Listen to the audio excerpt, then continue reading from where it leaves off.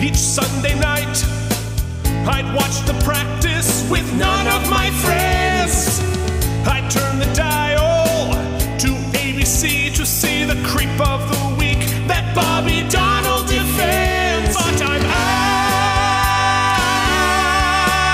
out to practice. With your host, Keith Varney. Out of practice. And I suppose old man Mike Adeglia. Way back in high It's the school, birthday boy. most every night, my mom watched QVC, so I missed the practice. There was no TiVo, what could I do? Wait 15 years, get fat, then stream it on Hulu. Out of practice. Mike traveled to the ends of the earth to avoid his birthday humiliation on the podcast. It didn't work. Out of practice. CEO Jen made me promise to get drunk. And so here we go. Out of practice. And welcome back to the Out of Practice podcast, a weekly podcast in which me and my buddy Mike, we tease each other, but occasionally we talk about the practice. David E. Kelly's award-winning series, The Practice. This week we are up to season 7, episode 11. And for you, no time has passed because we dropped episodes every week, even though Mike and I took 2.5 weeks off. So we are back. Mike is ship-lagged. He is birthdayified. How's it going, birthday boy? What are you, 41 now? 40 fun. You know, it was cool. I was away, like Keith said. It's been a while for us, so I was even trying to remember how to relaunch SpaceX here. Keith was a morning of events. What's cool about when you do so I was traveling Spain and Portugal. We'll talk a little bit about it for the first week plus, and then I had a full 7-day transatlantic crossing in which I lived on a boat with some really fascinating people. This is a really interesting cruise. I'm excited to talk about it a little bit. But what they do is instead of just like jet lagging you get. I had 6 25-hour days because they would drop an hour every night, right? Which you would think would catch you up. I was taking some Xanax, so I'd try to get the appropriate amount of sleep, which was working, I thought. But the final night of the crossing was my birthday, and during the show we had to perform on my birthday. One of my castmates told the entire cruise that it was my birthday. Oh, no. That evening, people were buying me drinks, and I was drinking them, and then I had by to wait. buying, it was free. So they no. were just for them. No. Yes, no. The I don't know how to be honest with you. The bars are not free. This is not an all-inclusive type of cruise situation. Oh God. Anyhow, regardless, they were free to me, and so we had to disembark the ship at like 6:30 a.m. Long story short, I was hella hungover, and then they flew us into Newark, and then I had to drive myself back home. So it was a whole thing, and then CEO Jen did a whole birthday thing. So it's Monday. I don't know where I am, what time it is, but what I do know is that we're back, baby. Mike is hungover. Yeah, I'm still hungover, and I'm so thankful that I took my PTO with an extra day because I need today. Yeah. Fair enough. Well, yeah, congratulations on your birthday. Should you open your present now, or should we wait till let's open your present now, and then you can talk about your trip. Okay, Yeah. great. I'm supposing All my right. present is this video you told me not to watch. Is this video that we're here to celebrate you and your birthday. Wait, hold on. Hold on. Fill for time, Keith, because what Okay. I realize is that I'm going to have to,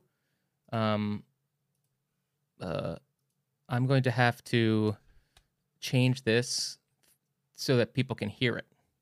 Oh, okay. All right. Well, that was, nonetheless, I am certainly excited. I did it. You did it. Wow. Man, that was faster than my normal. I didn't even have to say what I was excited about. You were so fast. Because I was gonna lie, I wasn't excited. I'm not really excited about anything. So but I'm excited to see your present here. Well, let me guess here. Let me do the fun. So we've gotten viewer submitted cameos before. Mm-hmm. Yeah. We've had you splice me into the practice with right. with cameos by your wife and other Broadway celebs. I don't know what this year could entail. I made you a shitty video one year of just like random explosions, I think, if I'm not mistaken. Yeah, well, lower those expectations, but please. Like please 20 enjoy... 20 minutes ago, Keith was like, "Oh shit, I guess I should do something." We're going to throw it back to the 90s and take a look at Mike's birthday present. Mike. Mike, it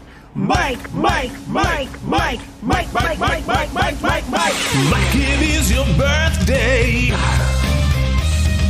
Mike, it is your birthday. Mike, it is your birthday. Mike, it is your birthday. Mike, it is your birthday.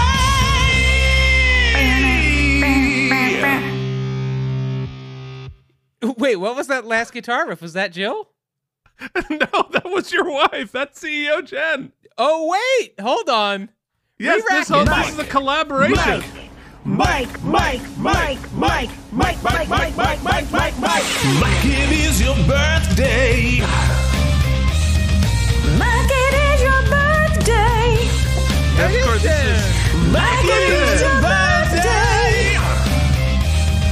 Mike, it is your birthday. Mike, it is your birthday.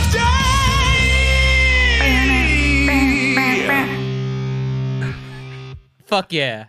You are sharing your birthday with many other important mics who we saw in there. If you missed it, important mics like Mike Pompeo, Michael Vick, Michael Jackson. No, not normal Mike Michael Cohen, Jackson. Like Michael Jackson Mike after Pence. full crazy.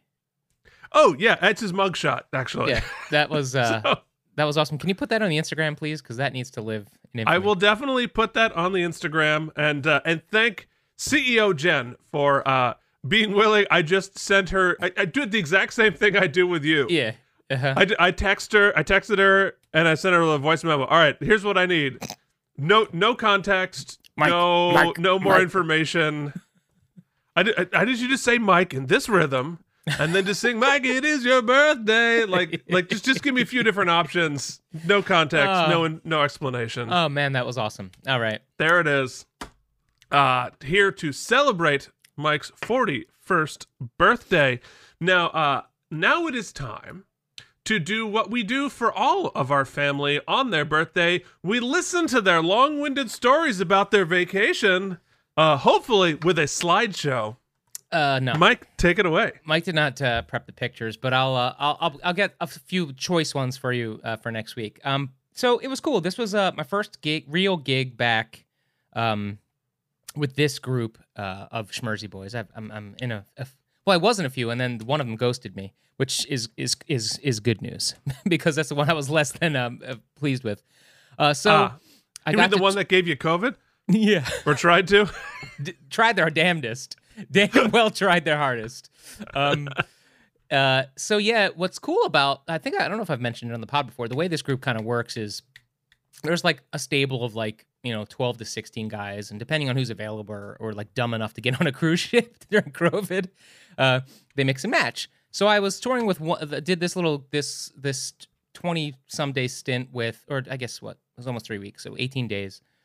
With a dude I'd done the show with before, and then two new guys I'd never met before. Just incredibly talented. One guy he was in Spider-Man, which I got all the Spider-Man juice. Yeah, he was in that recent Pippin, which was great. Like he's just one of the sickest voices I've ever heard. I'm going to ask his permission. I'm going to play a clip of he does a Whitney Houston tribute at the end of the two because she's a Jersey girl. I don't know how. They loosely work it in, and he does "I Will Always Love You," but then he does these options. His voice is sick. Adam Roberts. I don't know if you know him. I don't know him. Well, you should. Yeah, he should be on some of your demos because he's got a Keith Varney-esque range. Anyhow, cool. It was, and they were also really nice guys, and even cooler than that, I guess there was also Lincoln Center had a string quartet on ship as well, and between them they spoke like 16 languages. They were incredibly talented. There was a dance troupe aboard, a comedian, another pianist, and then the house band who played with us.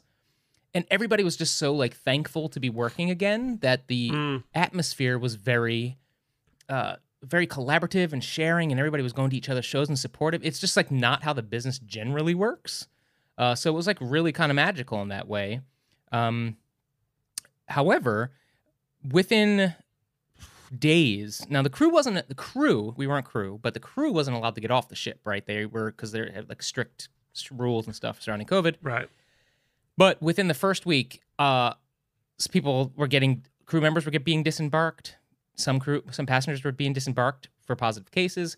And by the end of the trip, over 100 people were quarantined.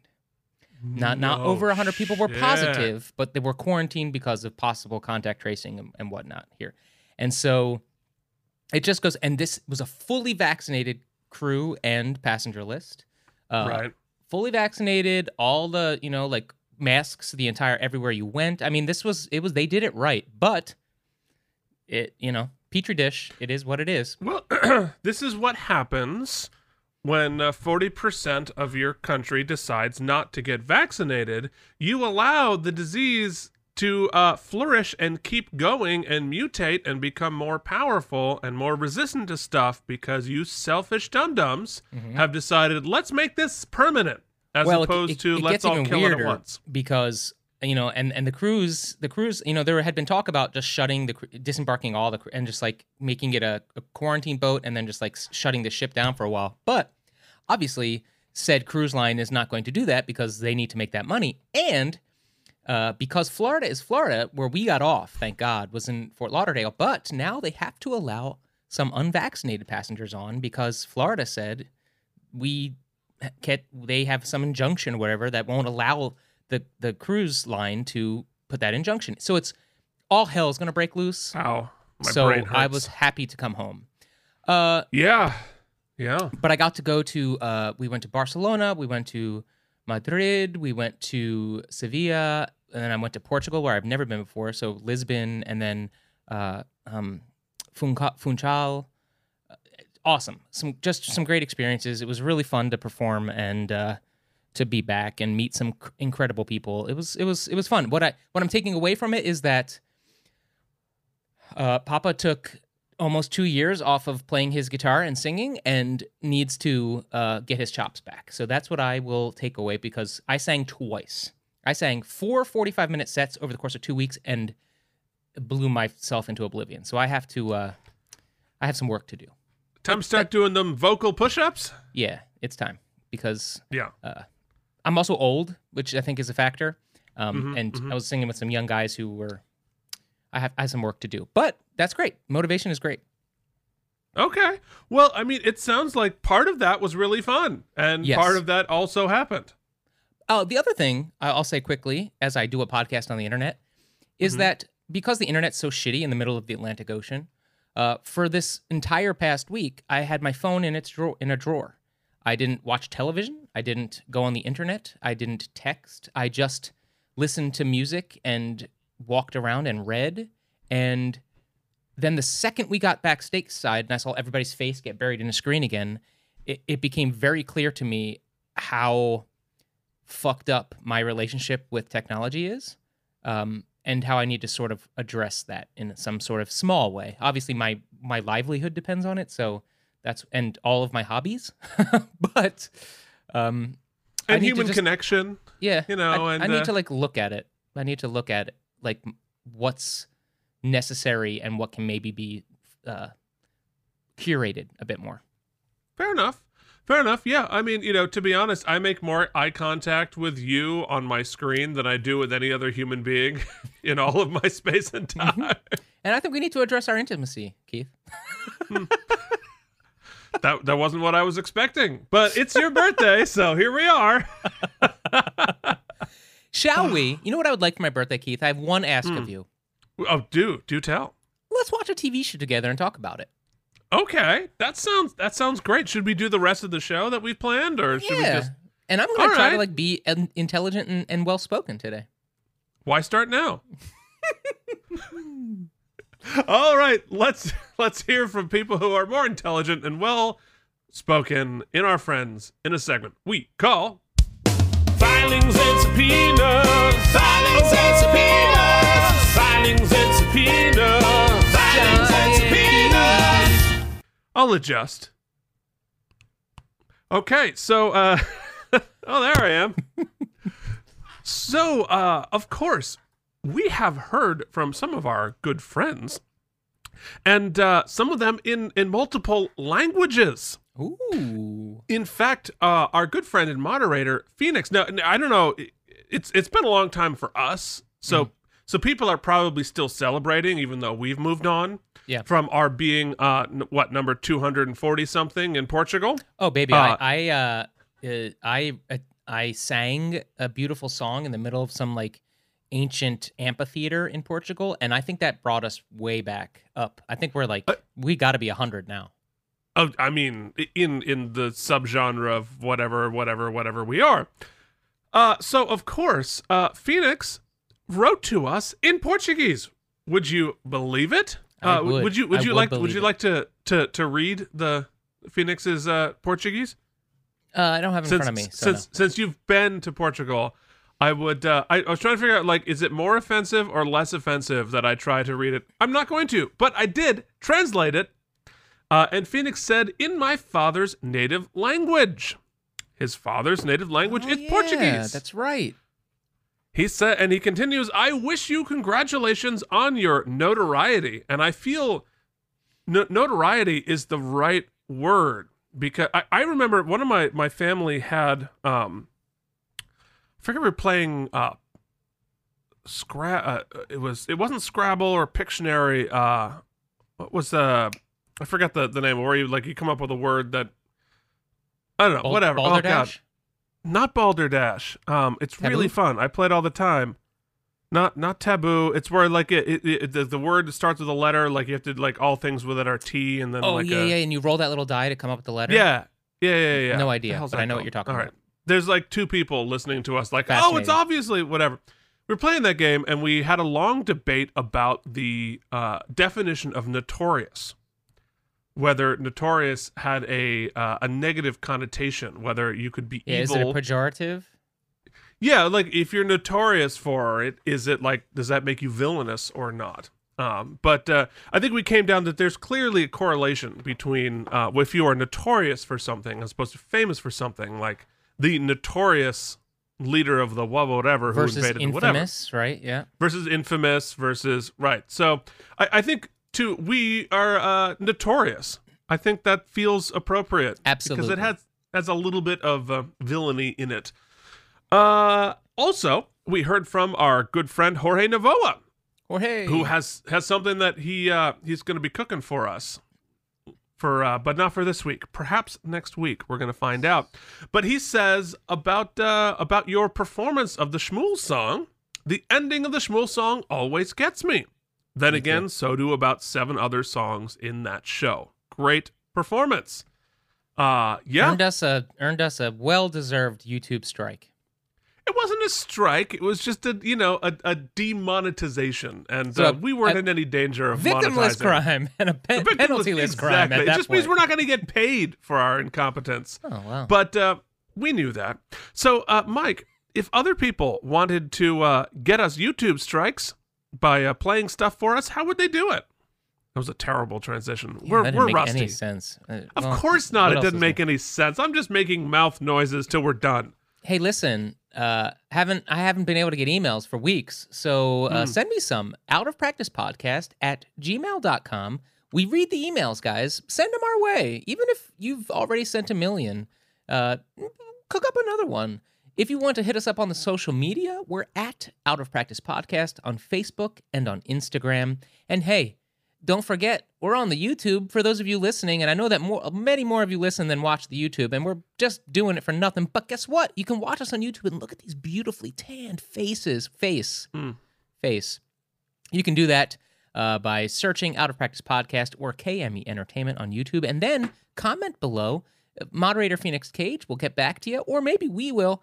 On top of that, smash subscribe, smash the notification bell so you can be bothered while you're working to let you know we have more nonsense on the internet.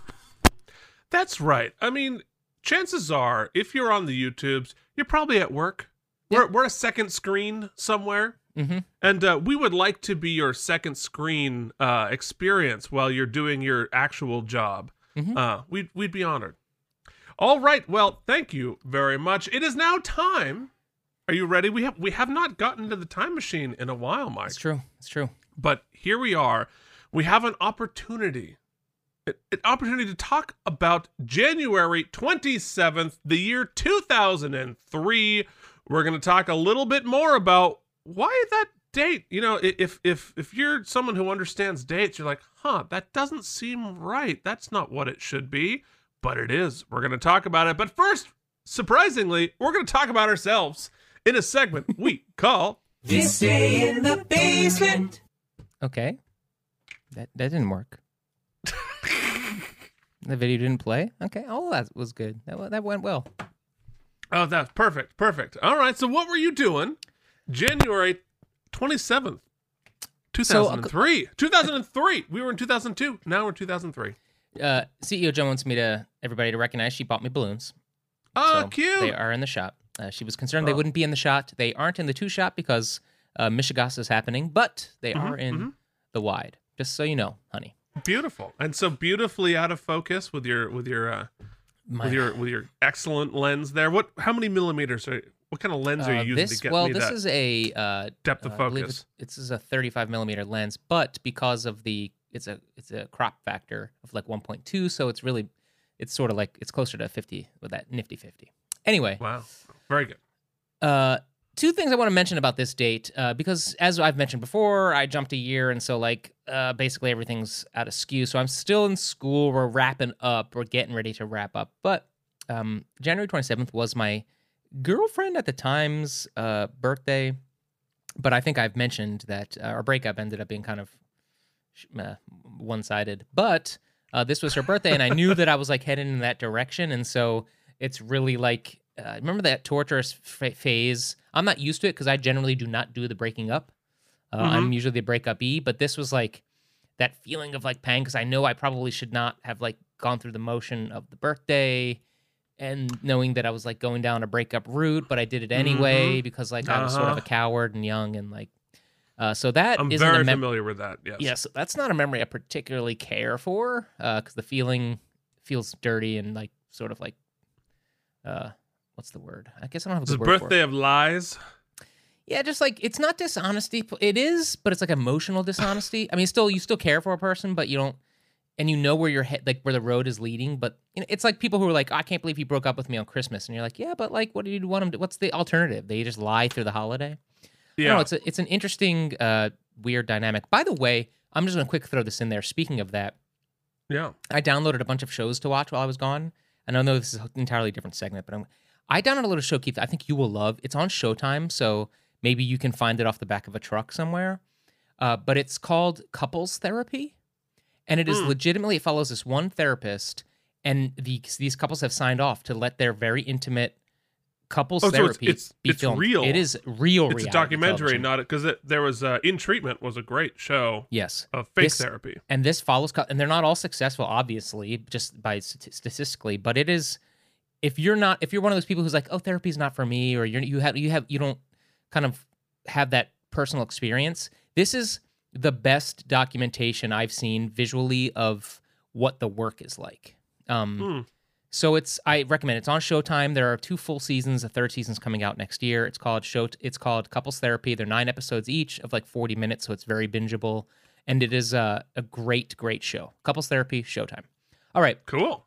The other thing I want to say about January 27th, which I think is really, really cool, is all growing up, my whole life, not just 2003, my whole life, my best friend growing up, Ronnie P., his birthday was January 27th. So like all of my childhood memories are mostly with this guy. And all these years later, in a stroke of just like sort of magic, his children go to school with my brother's children, and 2 of my brother's daughters and 2 of my old best friend's daughters have become best friends. No kidding. And so at all the birthday parties and all the things, which I'm now kind of a part of because I've moved back here for a little while temporarily, he's there.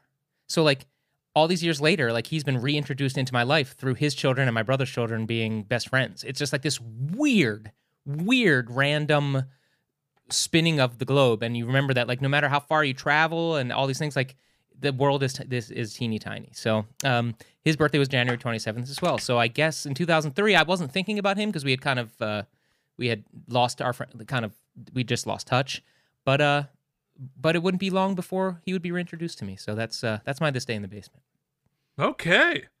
Yeah, well, I'm excited about my This Day in the Basement because I went back into the emails and I emailed my father the review, the New York Times review to a certain Broadway musical that I'm just going to read you a little clip of the review and then I'll tell you what the show was and what I did. So this is from the New York Times. Hopes were high that this musical might be in the league of platinum-plated flops like Carrie and Moose Murders, and it's true that there are moments that climb into the stratosphere of legendary badness.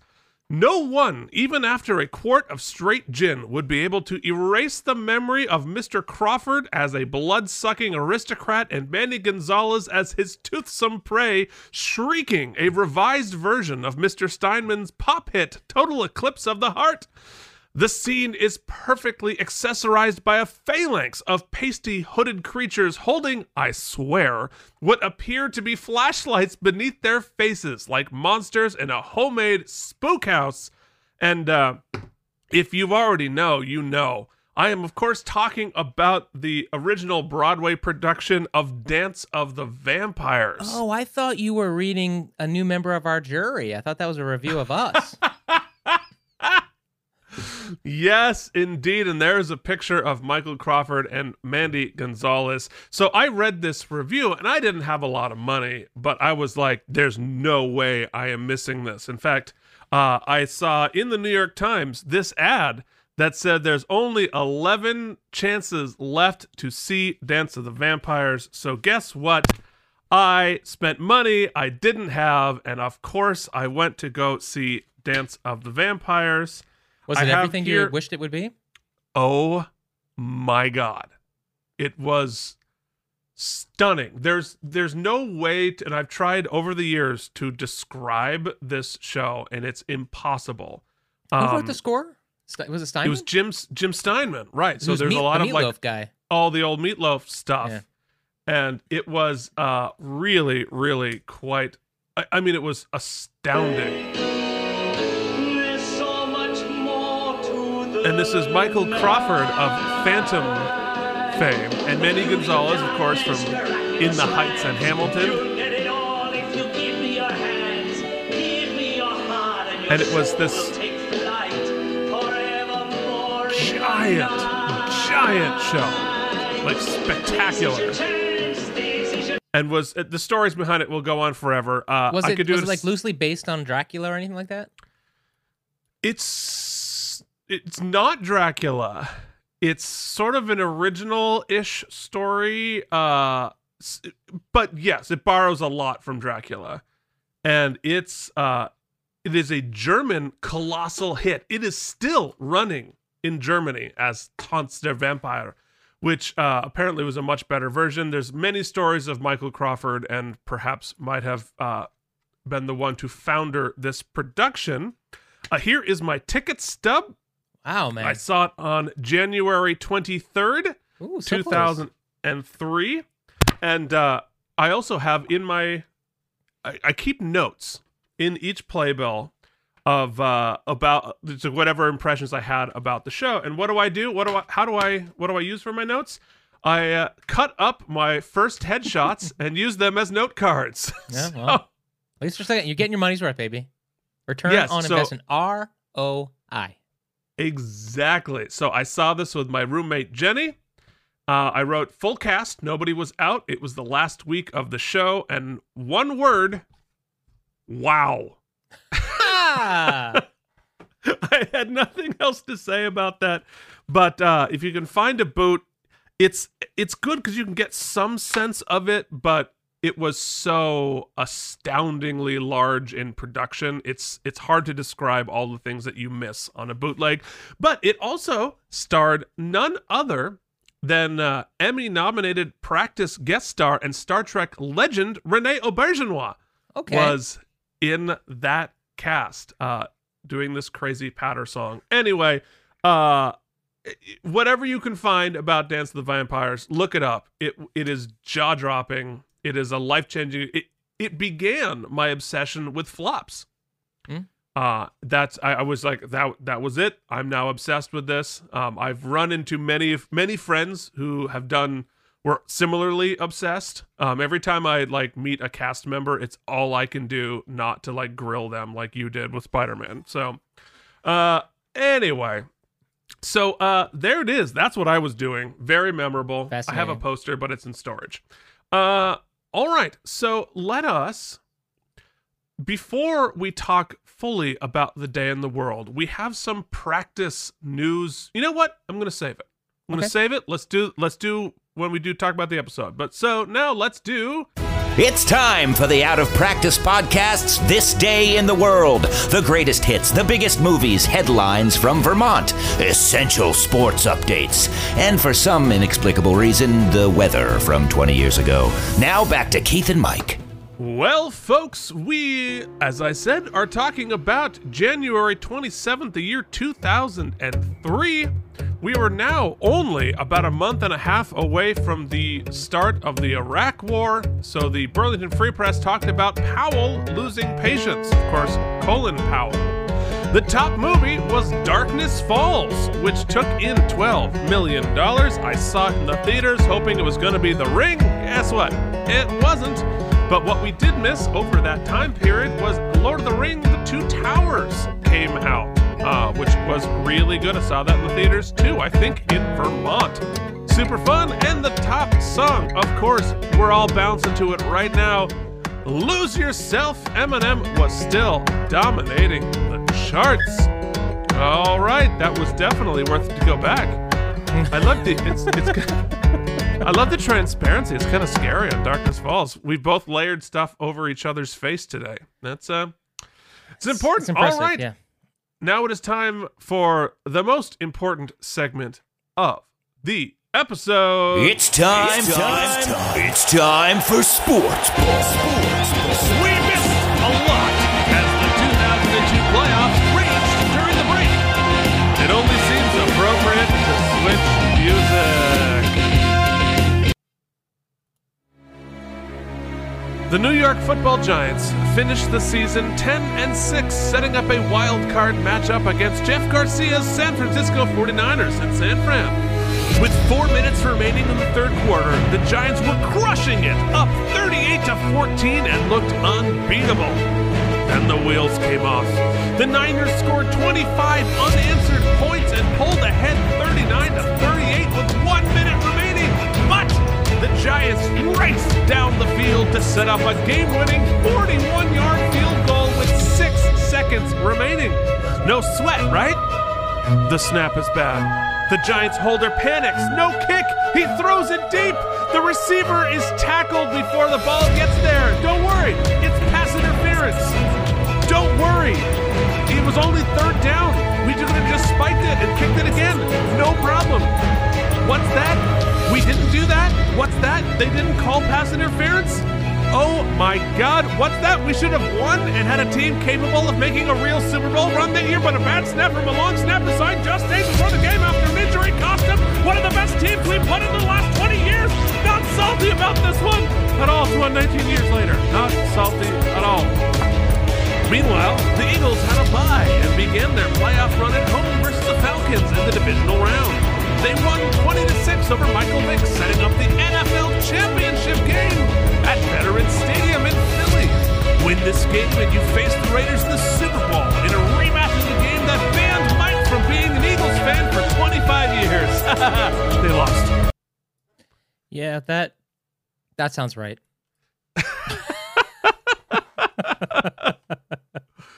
Oh my God. I'm still in pain over that game. That was bad, man. That was real bad. And now I just shouted out the rest of my voice and blew out the mic. I'm not in shape either. All right, these things happen. All right, but you know what else does happen? I'm a human being. God damn it. My life has value. And I'm not going to take this anymore. It's time to talk about the damn episode. Where is it?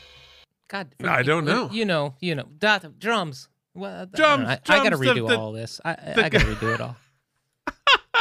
Oh no, Mike's so sad. I gotta redo all the graphics. I've been trying to just like ride the same OBS preset, but I think I just gotta build it from scratch. But whatever. Anyway, Keith, tell me about the episode. Okay, well, all right. So as I teased before, it is now time to talk about why January 27th feels weird. Because, it's just going to stick in your craw. Like, something about that's not right. That's not right. And I'll tell you why. Because January 27th is not a Sunday. It is, in fact, a Monday. The practice has been moved from Sunday nights to Monday nights. And we didn't know it yet, but this was going to have dire consequences for our show. The ratings on Monday up against Monday Night Football are going to go off a cliff, having some consequences for our dear friends in Boston. But we are not going to talk about that yet. But this is the moment, folks, where the ratings start to crater. Nonetheless, our ratings are also cratering, but we're still going to keep going. If it's a crater that was created eons ago, Keith, is it cratering or is it already a crater? It's already, in our case, yeah. Well, continue to crater. Continue to have been cratered.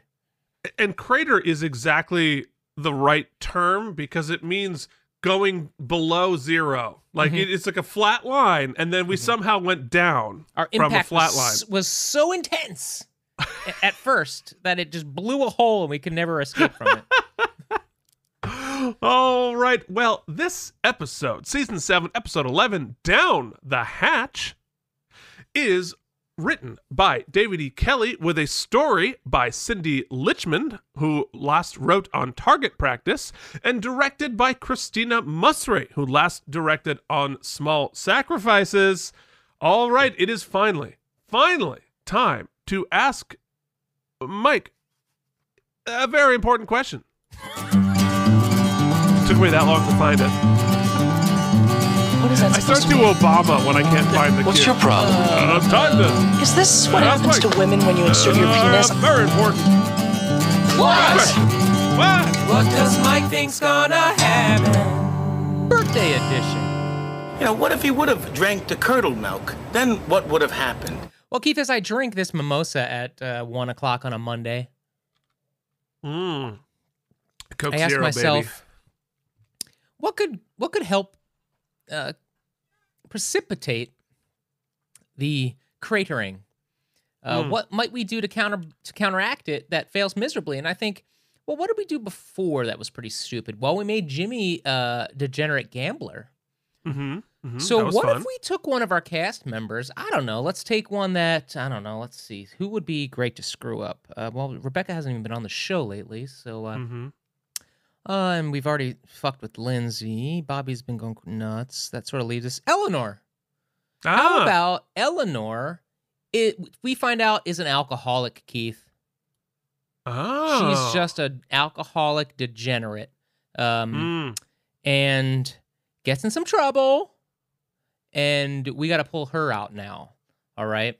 So we're going to continue the shark jump with degenerate alcoholic Eleanor, who is trying a case, and we smell booze on her breath, and she get in some trouble. That's my guess for this week. Okay. All right. Yeah, that's interesting. And how was that sexy? Well, it's Cameron. She's sexy. All right. Fair enough.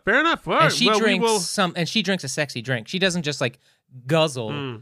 She's like drinking a Boulevardier. That's okay. sexy. All right. Right. Well, we will. That's we a thing, definitely. Right? Oh, sure. We will try to put back the pejorative of degenerate for the very difficult disease of alcoholism that we're not. No, hold on. Let me come back to the 2-shot. The very serious 2-shot. So that I can look you in the eye. I can look you in the eye, audience, and say that I'm very sympathetic to the plight, but what I'm saying is that, of course, the show is not going to handle it with the respect it deserves. Ne'er does it ever.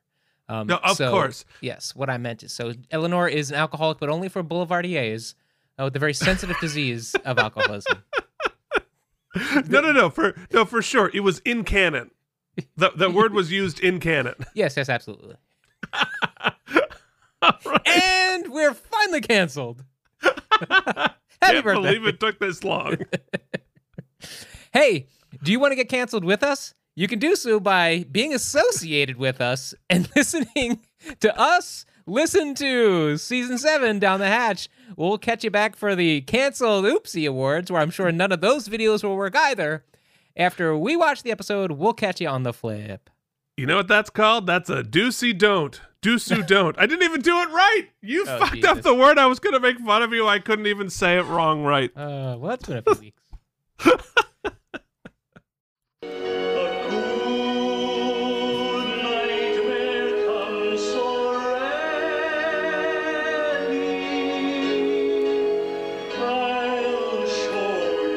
Ladies and gentlemen, let the Dance of the Vampires take us into Season 7, Episode 11. Just nice and tasty down the hatch. Pinch your nose and turn off your taste I thought buds. they said 9 o'clock. They did. Do we really think they're going to settle now 12 hours before we start? That's when they all settle. Maybe we should put our jackets on.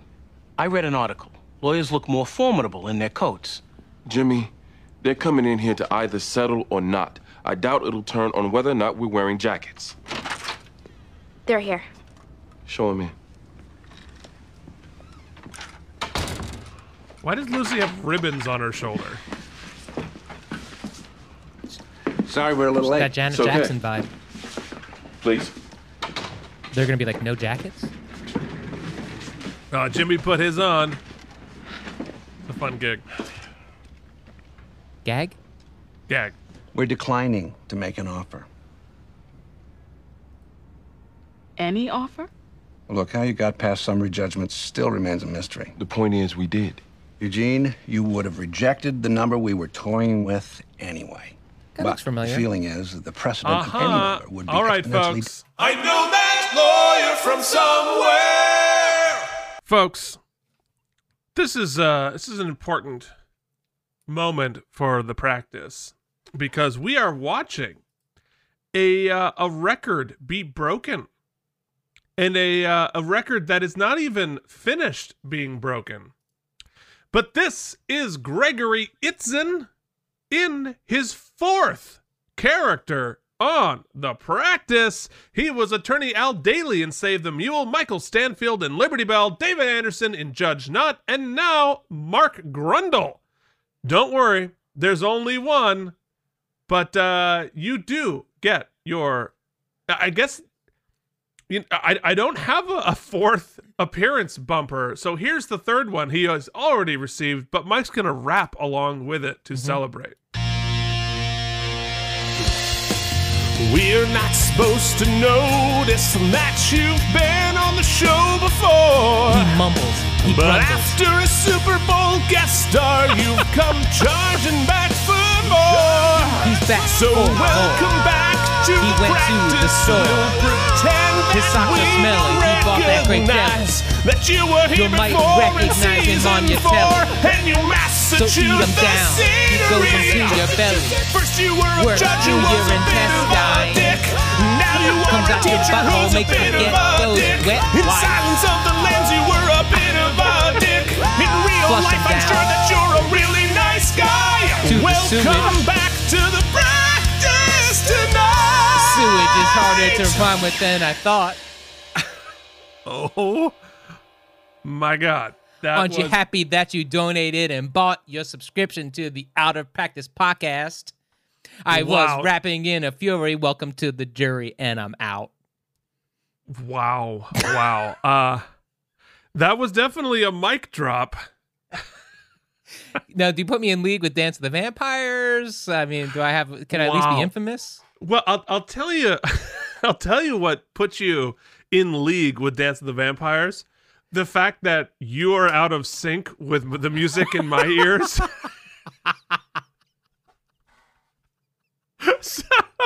Well, I'm pretty good improv guy, but rarely am I asked to rap out of the blue and over a bumper. So I haven't even heard the thing all put together, but hello from the season-ending Oopsies. How's it going in the future? Because we know we're going to play that. All I knew is I was going to try to, I don't know. Once I started trying to rhyme Grundle, I should have known it was downhill. Anyway, back to the episode. Oh, it was a bundle of fun. If every problem drinker starts suing us... This problem drinker is dead. Rebecca, it's not that we don't sympathize. Oh, you so just Eleanor's won't cough not the up a drunk. nickel. Look me in the eye and tell me that you would advise my client to settle here. All right. Oh, so we're going up against big alcohol now. We are going up against big alcohol. Okay. Look, you came all the way over here at big 9:30 tobacco, at night. big oil. Is there room for negotiation, or are you just alcohol. messengers Or for ciggies, bad right? news? But not latter. big asbestos. No. $125,000 sealed, no admission of liability. We can't, on principle. This was a kid. He died of alcoholism. Your client bears some responsibility, and you won't take it on principle? Okay, look, this need not get ugly. We'll see you tomorrow. Do the research on us, Mark, would you? Meaning? When we try cases, We win. it gets We ugly. kick you in the grundle. Eugene, this isn't criminal. This is a civil case. Lawyers tend to be, what's the word? Civil. I think what Eugene is getting at is we're going to plan B the living shit out of you. I don't think you scared them.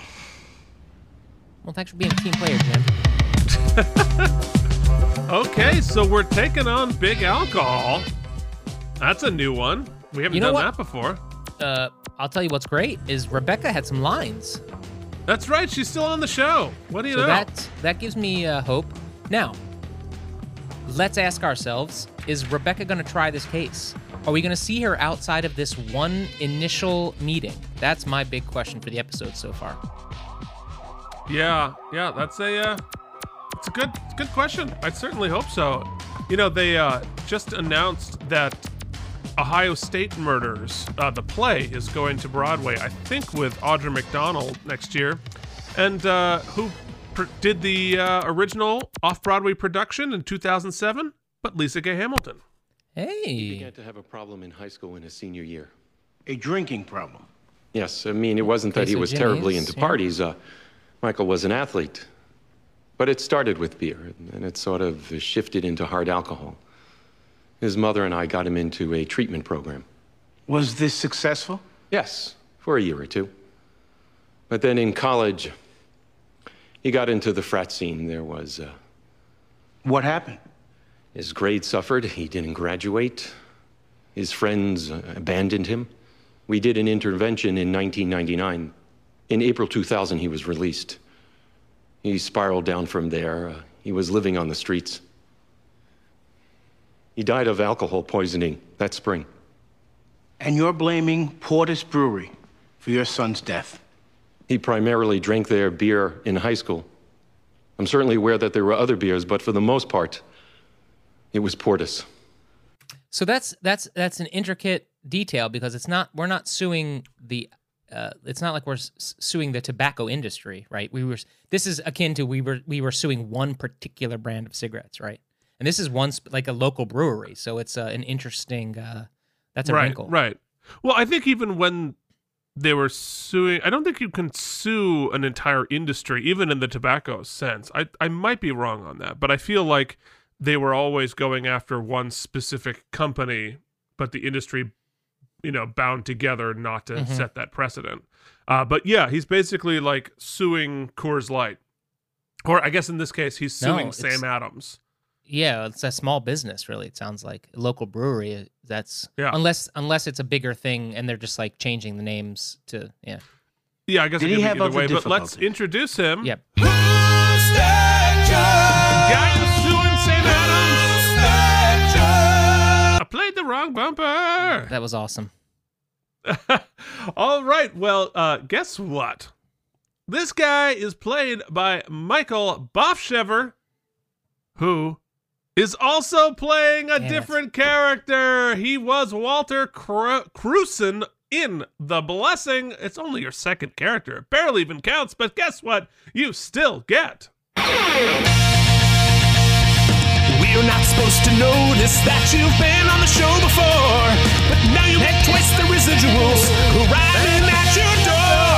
So welcome back to the practice. I'll pretend that I don't recognize that I saw you in season 2 and you met your demise. At first you were a killer, but now you're set free. First appearance, mainly filler, but you had a goatee. You may be fooling someone different, but you don't fool me.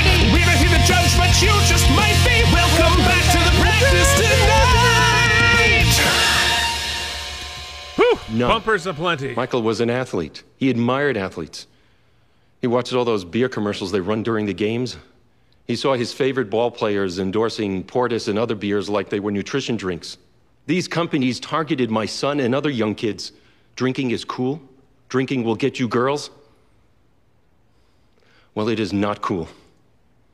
We find in favor of the plaintiff and order the defendant to pay damages. I don't know, guys. This is all Keith. I want the blame to be properly. No, it's the same thing that happened last time with the updated soundboard. Oh, I got to disable hotkeys. Is that going to work now? Keith. Jesus Christ.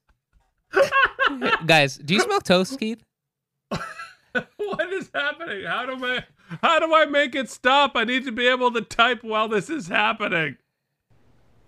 Is it your testimony, sir, your son thought beer was a nutritional drink when he began consuming it?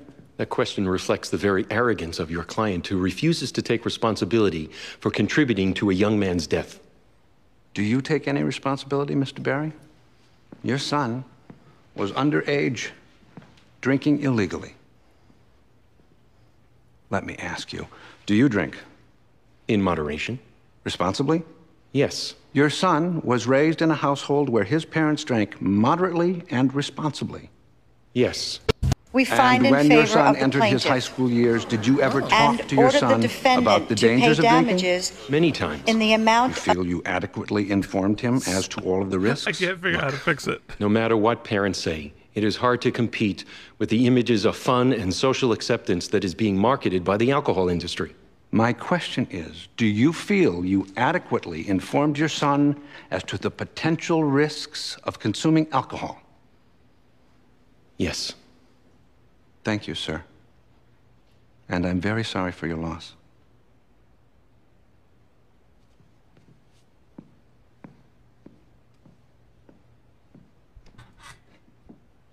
I thought alcohol companies were exempt from these lawsuits. No one is exempt from fraud. They lie when they say they don't market to kids.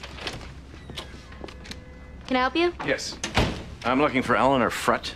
I'm Eleanor Frutt. Hello, my name is There's your Stephen Eleanor Marshall. case. I'd like to hire you. Is there some place we can talk?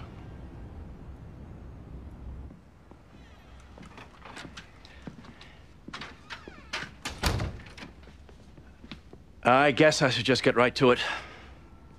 I'm the warden of Goffstown Correctional Facility in New Hampshire. One of my inmates is Denise Freeman. She shot 2 young boys who were playing in the park. She's scheduled to be executed next week. It's the first execution in New Hampshire in many years, so maybe you read about it. I hadn't actually. How can I help? I'd like you to stop it. Her execution? Yes. I read where you got a death sentence overturned several years ago. I drove down here on the chance that you could possibly work your magic again. You're the warden trying to halt the execution. Yes. Are you against the death penalty? No, not at all. No. In fact, I think we should employ it more often. But we shouldn't be killing Denise Freeman. She's not the same person who committed those crimes. I know they all claim that, but she really isn't. That's why I drove down here. To convince you to help save An extraordinary woman. This is an interesting thing. Let's introduce the fellow. Warden doesn't want to execute his prisoner.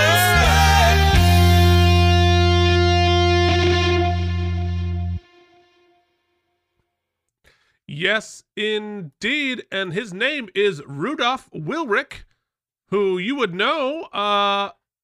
You know what? Let's just do his Star Trek credits. On Enterprise, he was Captain Kulan. On Next Generation, he was Righton Grax in Menage a Troi. And on Deep Space Nine, he was Academy Commandant in Paradise Lost. Star Trek.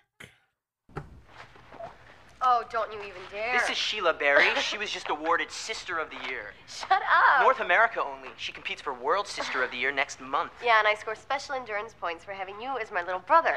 Let me tell you a little bit about Sheila. Let's not. She makes up her own words playing Scrabble. No, I don't.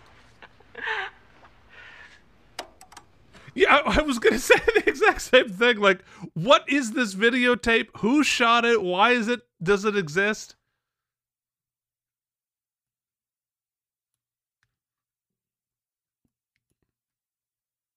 That was your brother, Michael. Yes. Does that video fairly reflect his personality? He had an amazing sense of humor. He was shy. You don't get that from the video. He was very shy. I think that was one of the reasons he drank at parties. Socially, he was a little uncomfortable until he got to know people. When was the last time you saw your brother? About a month before he died. Where'd you see him? My apartment. He came to ask me for money. He was living on the streets. Did you loan him money? I told him he could move in with me if he wanted to. But I wasn't going to give him money so he could just go buy liquor. I begged him to get help. But he just walked away. That was the last time I ever saw him. I have nothing further. I should point out this sister is played by Katie Kalaki, who has the interesting distinction of having her character's name spelled wrong in the credits. No question, John. The character is there twice and spelled differently in each episode. It isn't exactly great timing for us to be taking a pro bono case. I'm not saying I definitely want to take it on, but I'd like to meet with her. See who she is, what she is. She's in New Hampshire. Yes. I thought I would drive up there with Jamie this afternoon. Evidently, she runs this Talk Straight program for troubled kids that... The warden came here personally. I really think I should go. I'll say yes with one word of caution. Protect yourself. I'm sure there'll either be a guard or a partition or... I'm not talking physically. You're about to emotionally invest in somebody who, odds are, will be dead in a week. I won't invest emotionally. Right. Protect yourself. Yeah. Bring a sword. No, don't bring a sword. The cause of death was alcohol poisoning. Dr. Michael Berry went in and out of many treatment programs. This is Michael Winters? Why couldn't he be cured? Because he was addicted. You mean he lacked the will to stop? That oversimplifies it. People think alcoholics lack willpower. I wish it were that easy. The brain chemistry is changed. Telling a severely impaired alcoholic not to drink is like telling someone not to go to the bathroom. We're talking about an overwhelming urge related to a bodily function. Come on, doctor. It's not like he had no choice here. Hey, everybody. It's Mike here. I recognize that for the past probably 7 minutes, I've been muted. Keith has heard me, but you haven't. Oh. There was a time and a place where we would go back in time and I would re-record those 7 minutes, but I've decided for my birthday that I'm not going to do that. I'm going to let you just piece together what we might have been talking about. Boy, from what Keith has said. I sure hope we didn't miss the rap.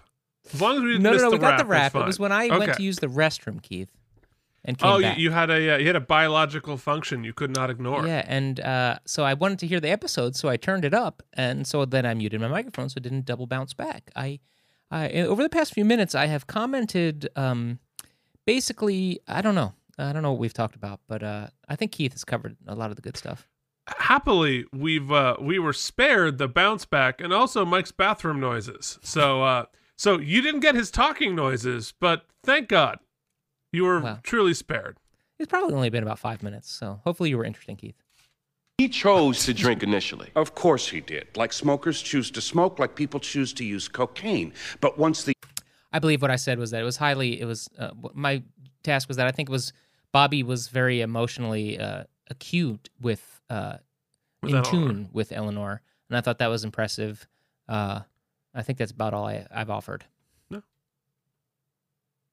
I mean, Bobby's over the past, growing. I mean, for the past 2 years, that is literally all I've offered. addiction took hold, he was taken up a great deal of his time. free will. That kid was dying on the street, homeless, for God's sake. Does anybody think he chose that? Many alcoholics do recover. As do many smokers. That doesn't mean the addiction's not real. But, Doctor, you make it sound like an involuntary affliction, when in fact... I make it sound like a disease, Counsel. The very definition of disease is an involuntary disability, which Michael Berry had. May I be allowed to finish my questions? You may, but if you wrongfully restate my answers, I'll interrupt. Doctor, this isn't a rugby match. What is the likelihood, if one drinks moderately, that he or she will become addicted to alcohol? I can't answer that. No one can. Alcohol affects people differently. We need to do more studies, which they haven't done. In your experience, if someone drinks moderately, how likely is it? It's extremely likely that young kids won't drink moderately. If a person drinks responsibly in moderation, he or she is not likely to become addicted. That would be fair. Thank you. External shot of the prison. It's been snowing. This lady is played by Margarita Reyes. Hey, and holy crap! Oh my God, is that Alfre Woodard? It sure as hell is, but who is she in the show? We didn't let it play long enough. We don't need to know. All we need to know is it's Alfre Woodard is here. Oscar nominee Alfre Woodard. She was Oscar nominated for Cross Creek. She has 16, count them, 16 Emmy nominations, including 4 wins. She was in Captain America, Civil War, 12 Years a Slave, Luke Cage, State of Affairs, Desperate Housewives, Saint Elsewhere. She was in Annabelle, which Jillian and I are now watching all of the Conjuring movies. Boy, they get bad. But most importantly, she was in Star Trek First Contact and was the person that Picard spoke this line to.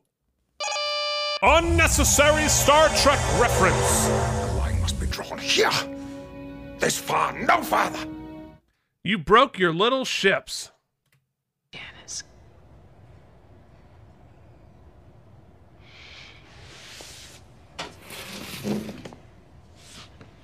You see, we're on a bit of a time crunch here. I'm scheduled to be killed next week. If I'm gonna help you, I need to make fast progress. Now, how about we let that anger give way to greed, then? You will probably be the last person who gets to talk to me. You could write an article. Get paid for it. Lots of good things that come from you talking to me. Janice, it all starts with your eyes finding mine. Hear that, Mike? Eye contact. I can't tell you how many kids I whose just did a lives sight she's gag for no rerouted. one. She connects with every single one, too. She'll get to this one, too. You watch. All the appeals are exhausted? Every one. What's with the red lighting? There's a petition for a stay with the Supreme They're on air. Court. That's not going to happen. Is he like the devil? Look, as I said, I'm pro-death penalty. But this one... she's something. No, he's the The warden. He's trying problem to is save her. I am also a murderer. Or at least I was before I got on the medication. I shot a 13-year-old boy playing on a jungle gym. So Alfre and then is I the person pointed we're the trying to gun save. and shot him. Okay, well, hold on. So that first woman we saw was not. That was like No, a switcheroo. it's a fake out. Yeah, So she's also like helping her fellow inmates, is what we're getting. Right, and that's one of the reasons that the warden is trying to save her, is that she's become a very influential person helping other inmates.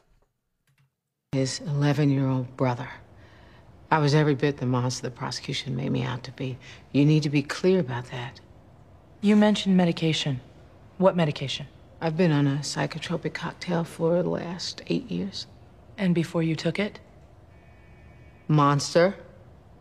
You weren't listening. Did you argue diminished capacity at the trial? Yes. It failed. The jury saw me sane since I was medicated for the trial also. Interesting. Sorry? The medication you took for the trial, was it forced? Well, I had to be. I had no capacity to consent. Why? I'm just searching for an angle. Well, the insanity one's been tried. We need to come up with something else. You seem... Jamie is with Eleanor. Most It should be death row noted. She hasn't inmates said anything. have a little desperation going. And to be noted, especially why as isn't the that day Rebecca? gets closer. Is there a way you want me to act? No. Was Jamie in the initial meeting? She wasn't. No, it was just Eleanor. Oh, Rebecca. But, you know, the funny thing is, there's a calm that comes with it. Actually, I'm a prolific warrior. But now, you know, I'm not afraid of getting cancer, financial security, problems in the Middle East. None of that gets to me. I'm gonna be dead in a week. There's a calm that comes. Underneath the cool, I'm gonna be dead in a week. Do I really need to make a showing of desperation?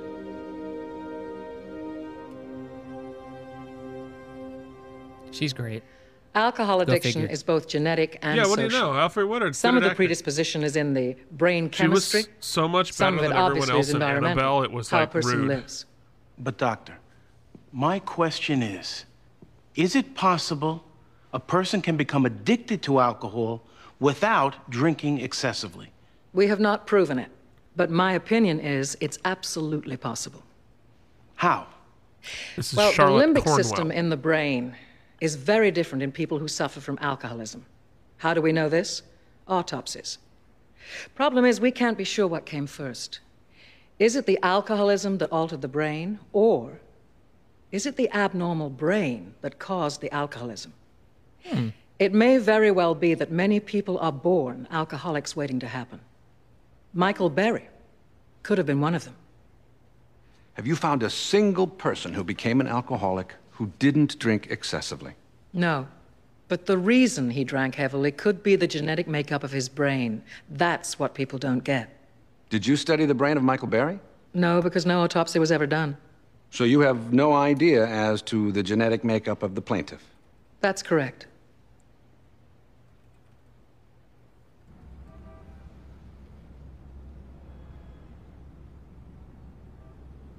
Eugene is looking at a picture, an old picture. How's it going? So far, so good. Case is still a long shot, but we'll see. Your brother? Yeah. Hard to believe. Almost 9 years since he died. He was an alcoholic. Is that in play at all? Did you come in to check on the case or me? I know you fully appreciate the difficulty of the case. I do wonder whether that appreciation could get blurred. Why is Bobby being Rebecca by in a this sense of episode? It's mission. Bobbity Cricket. I'm not on a mission. Did alcohol help kill my brother? Yes. But that hardly puts me in a small group. Half the adult population in this country has alcoholism in their family. That's a point worth arguing. I plan to. Eugene, I feel like it's getting harder and harder for you and me just to have a conversation. Bobby, you didn't come in here to have a conversation. You came in here worried about my objectivity because of how my brother...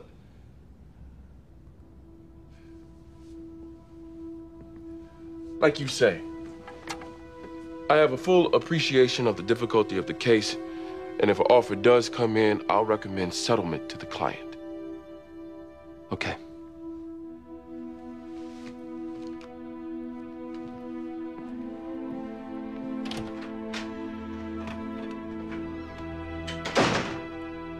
It's an interesting case. I'd look forward to talking about it in the Oopsies, but I think the biggest problem with my insanity defense was that it played so stereotypically.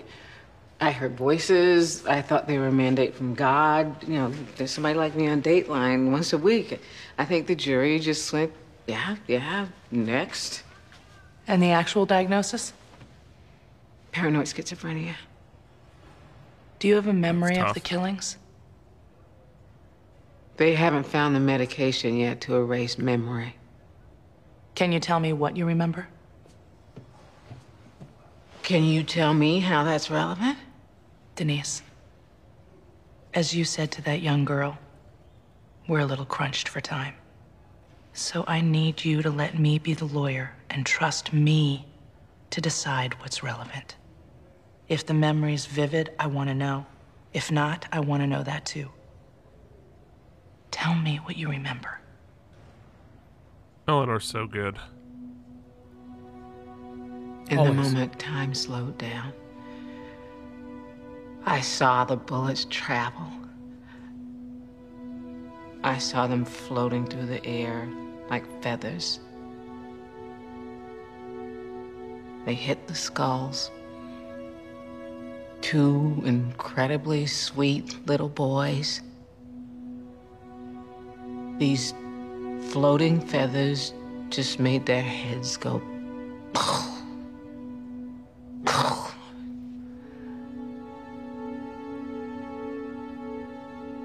Wasn't vivid enough. That's how you do a Bloody Gurgles monologue without overdoing it, kids. Yes, sir. Alcoholism is something we all need to be concerned with, and we are at Portis. I guess the question becomes, how do you manifest that concern? First, by putting warnings on every single one of our products. But I'll tell you something, we probably should do a better job of publicizing the health benefits. The benefits? Absolutely.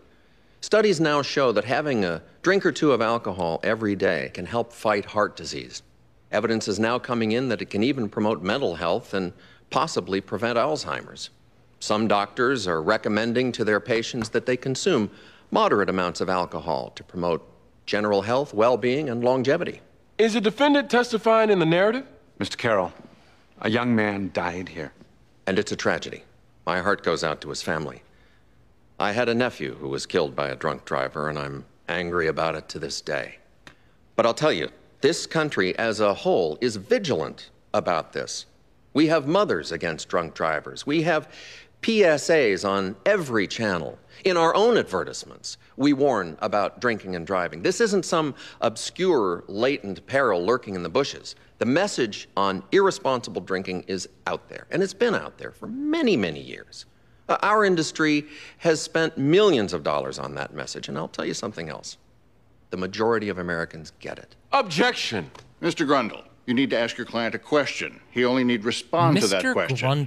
Mr. Carroll, Mr. what about Grundle. the specific problem of This underage is drinking? Doug Ballard? We fund numerous educational awareness programs, more than any other industry. We pay to train vendors not to sell to kids. We agree with the law, which raises the legal drinking age from 18 to 21, and let's think about that. You can vote, you can fight in a war, you're considered an adult for the purpose of the law in every single way at the age of 18. And we still say, whoa, we're gonna make you wait an additional 3 years before you can drink. Why? Because we recognize the need for maturity and responsibility. In fact, the only thing left for us to do would be to ban alcohol altogether. We tried that in this country once and it didn't work. Run that by me again. Very well prepared It's not guy as who crazy as it sounds. just an executive at a beer company. Okay. She stops taking the meds, in which case she regresses quickly, I might add, according to the doctors. Once she becomes schizophrenic again, we get the diagnosis of insanity. Supreme Court has expressly held the 8th Amendment prohibits executing the insane. They also held you can force medicate to make a person sane. They upheld forced medication to make a defendant competent for trial, not necessarily for punishment. Bobby, I can't think of anything else. You want to take her off the meds? And try and stop the execution on the grounds that she's insane. At a minimum, it could buy us time. The death penalty is vulnerable. Time is time. What do we have to lose? That is a fascinating gambit they're going to try. How much money does the alcohol industry make per year? A lot. You're a major manufacturer. I'm sure you can get more specific than a lot. Can't you, Mr. Carroll? It's in the billions. It's close to 120 billion a year. 120 billion. Which contributes to a healthier U.S. economy, Mr. Young, and employs hundreds of thousands of Americans. Thank you for that. And how much money does your company spend to build or contribute to treatment facilities for alcohol abuse? We make beer, Mr. Young. We're not in the hospital business. The answer is zero. No, it is not. We donate a great deal of money to prevention programs. A great deal? More or less than 1% of what you spend promoting alcohol use? Hey, since it's voluntary... Less than 1%? I'd have to check the figures. Well, I have some figures. Your industry takes in 120 billion a year. 15 million Americans struggle with alcoholism. Look, our product is only dangerous when used excessively. So is aspirin, for that matter. Aspirin? You're just like aspirin? You understand my point, Counsel. When used responsibly... You advertise to young people? Not underage, we don't. Your key target demo is 21 to 25-year-olds, isn't it? Which is perfectly legal. What research do you do to make sure those ads intended for 21-year-olds don't influence 19-year-olds? Look. Are you aware, sir, that underage kids are drinking your beer? We take every step to ensure that doesn't happen, but parents have to take some responsibility. You're aware. Minors drink your beer. Whilst on principle I agree with this, I find it a little tricky. Elaborate. I mean, I agree with you, but I'm curious what your point is. I mean, like one brewery. Now, if the argument is that they knowingly were letting this minor come in and like sit at the bar and drink all night, that's a different case. But to have tacit knowledge that minors potentially are purchasing your beer, like there's, as long as you're doing due diligence to advertise, you know, as bare minimum, as I'm sure some of the advertisement is, to that it's 21 and older or whatnot, I find it somewhat difficult that you're solely responsible, you know, for this. Just you know what I mean? No, I agree, and I think it's going to be interesting at the conclusion of this to sort of pick apart the similarities and differences to some of the other people they've taken swings at, like the tobacco industry, and where I think there are some pretty substantive differences between A and B there. Now, you know, obviously we can and also point to the real world lawsuits that sort of took down tobacco advertising, right? And we haven't really done. It's interesting that we haven't really gone that route with beer. There's still obviously, and they've actually been for beer is much different. And they've been loosened over the years because if you watch now, you watch your hockey or your football or whatever. There's advertising for hard alcohol. When we were kids, you could not advertise hard alcohol on television. So, like, you couldn't see, like, a New Amsterdam vodka commercial when we were kids. It's a very interesting. I guess once post-prohibition, they've been much less active in that sort of arena. The only place you could see an advertisement for hard alcohol was your dad's Playboy from 1982. You found under the counter. Yes, the global you, Keith. The global you. For 12% of the consumption of all your beer, aren't you? That figure is debatable. And that over 90% of all the alcohol consumed by underage drinkers is for binging. Is that debatable? We do not target underage drinkers. Well, according to the Surgeon General, over half of all high school juniors and seniors drink, but you don't target them. We make it our business to curtail underage drinkers. Really? Besides those sex and alcohol commercials, what else? Objection. What the hell do you do to curtail it? Objection. Mr. Young. 2/3 of underage drinkers buy their own beer, Mr. Carroll. That's a vendor problem, Oh, I see. It's not your problem? You just make the stuff and put the logo on blimps? Objection. Mr. Young. This kid couldn't so much as watch a baseball game Mr. without Young. hearing your jingle, Mr. Carroll, and he's dead. He's dead. Mr. Young, that's enough. And you sit here testifying nothing you can do. Keith, Nothing am I you can mistaken? do for This Michael looks like an Berry. old school green screen. Really? That does not look like he's Besides holding up those an sex actual and photograph. alcohol commercials, what else? Oh, I think he is. What the hell do you do to curtail it? Objection. The Think logo about how on much blimps? more it would Object- cost for them to green That's screen enough. it in 2003 than just get it printed. And you sit here testifying nothing you can I do. don't know. The aspects look.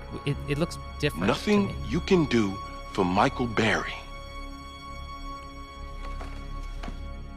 The fantasy like they might football have- guy?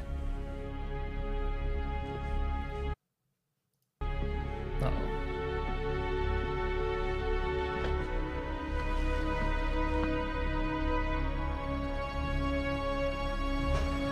I mean, it's passionate.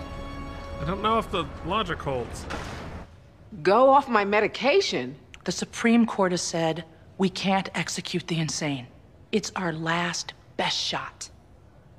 Up until now, we have argued don't kill her. She's not the monster she used to be. And now you want me to go off my medication so that you can argue don't kill her. She is the monster she used to be? Yes. Yup. And then after that, Yikes. we'll argue that it's cruel and unusual to keep you insane, and we'll hopefully get you on the meds again. That sounds Perverse. It sounds absolutely It terrible, is. but one hell of an acting And they will challenge. no doubt try to force medicate you. It's been upheld in the past, but I have a better chance at beating it. That's straight fucked up. How long Helen. after you But- stop taking the I medication? don't think it before? speaks to how fucked it won't up, take how long. fucked up it is that we kill people. Well, Okay. I'm gonna draft up no the argument for documents me stating there. your intent. I'm gonna need you to sign them while you're still competent. my intent being. You don't want the meds under any circumstances. I will go crazy, Helen. You do realize that. all right. Well, this is absolutely insane, but I'm here for it. Yeah, I mean, and the logic holds. I mean, as illogical Alcohol as the is system part is. of the American culture. I know it.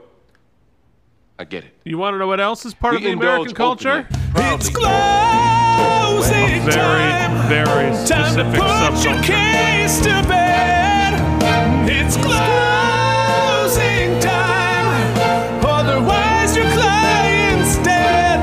Closing time. Yeah. We drink to our health. We drink in front of our kids, be it eggnog at Christmas, mint julep at Kentucky Derby parties, St. Patrick's Day. And very we specific. romanticize it, don't we? Win a World Series or a Super Bowl, out comes the champagne on national television. Our best athletes, role models for physical fitness, watch them drink. Hey, it's our culture. Like I said, I get it. But you know what?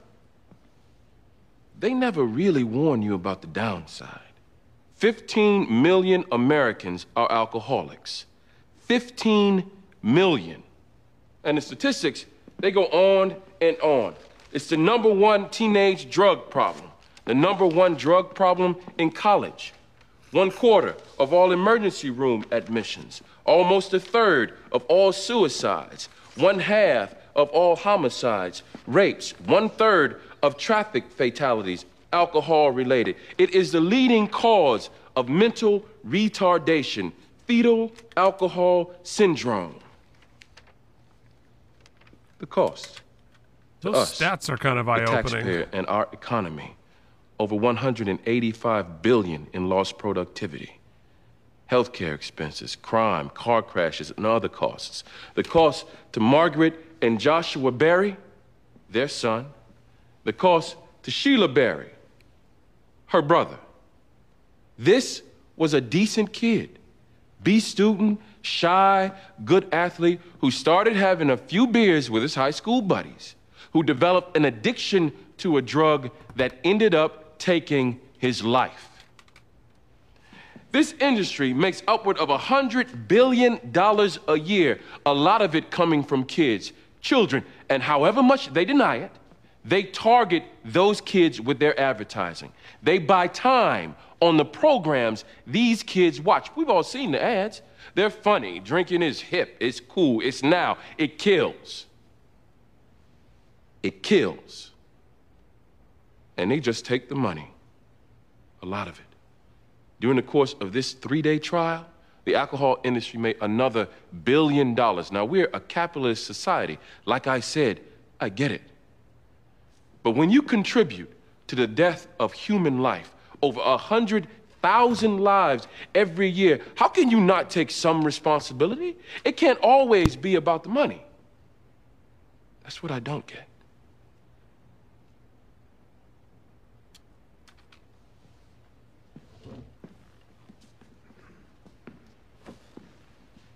Mr. Young says we've committed fraud. He's wrong. We sell an honest product honestly. We are not tobacco. The tobacco company lied about the risks associated with smoking. The risks of drinking have been known for thousands of years, and so have the benefits. We drink with our friends to relax, to celebrate. There are social benefits to responsible drinking, and we all know it. The problem is with alcohol abuse. And the question is, what do we do about it? What we've done so far is to pass a multitude of regulations. My client has complied with every one of them. We have raised the drinking age. We've mandated warnings on every bottle of beer. We now have dram shop acts making people liable who serve alcohol. You could be sued today just for throwing a party. We have done everything humanly possible. In truth, the only thing left to do is ban alcohol. And we've already tried that once with spectacular failure. Because, as Mr. Young correctly points out, drinking is in our culture. We're always going to have that cocktail. And no jury, no act of Congress will ever prevent it. I'll say this. Mr. Young is disingenuous when he says that we're all about money, and they're not. They are in here today asking you to award them money. Well, I won't be disingenuous. We're a business. Lawsuits, judgments, they become a cost of doing business. And I don't have to tell you who that cost always gets passed back to. You can't bring back Michael Berry. I so wish you could. But all you can really do, unfortunately, is raise the price of beer. Because, like he told you, he was doing so well, and then that's like the worst possible argument you can make. I get it. I see what he's doing, though. He's like, you got his price. I see what he's doing, but like, we going to court when? Next week. The reason not to do this is so you don't pay an extra quarter for beer. Chances. And if we lose, it's better to die crazy than sane. Yes. Listen, given that, I probably should put in my goodbyes to people now, right? Assuming that by this time next week, I may not even know who my friends are. How are you feeling now? Anxious, little. Nervous, I guess. I'm not sure what from. I don't know if it's because I have come off my medication or whether it's because I'm getting closer to a lethal injection, but either way, it's worse than the root canal, isn't it? You already seem hyper. That's the first stage. You know, oddly, I talk a lot more in the beginning and then I become withdrawn. This is my nervous stage. The good news is that there is a heightened clarity that comes with it, so. Okay. Interesting with the camera documents. work. It's Camera's basically always the same moving as a to living represent will. It her expresses your intent spiraling out. not to be given the psychotropic drugs under any circumstances. I need you to sign it and date it. It's unsettling. Okay. It's good direction by Christina Mussery. Shouldn't this be notarized? It isn't necessary. If they argue you lacked capacity, it just plays into our claim of incompetence. Okay, if we win, how are you gonna get me back on the drugs? Assuming I want to go back on the drugs. I saw this Why coming. wouldn't you want to go back on the drugs? Oh, I have to admit, I feel less dull. But you said when you really regressed. True. I guess what... I don't want to paint with a broad brush, but in the experience I've had with friends and colleagues who suffer from mental illness, specifically schizophrenia, I'll use that because that's a specific example I have. An interesting connective thread in the people I know is that very thing, that when off the medication, specifically paired with symptoms of paranoia and the anxiety often and delusion, often do not want to be medication because they experience it as threatening and as people trying to take advantage of. So that's an interesting wrinkle here, because the whole purpose here is they're using it as this loophole, but the consequence could be you then leave the person impaired. Right, which is why you get back to the forcing them to be on the meds, which is, and like we going around in a circle. It's interesting. What I would like is an adjustment in the meds to keep me where I am now. I mean, this is a good state where I am now. I feel more clear. Denise, first, let's work on keeping you alive. Right.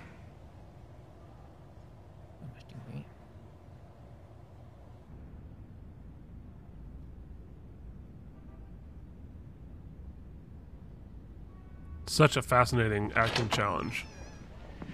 Jury's back. They picked the right person. What? Sure did. They have a verdict. What's wrong? They could never have computed the damages in an hour. Which means? They didn't have to. They found no liability.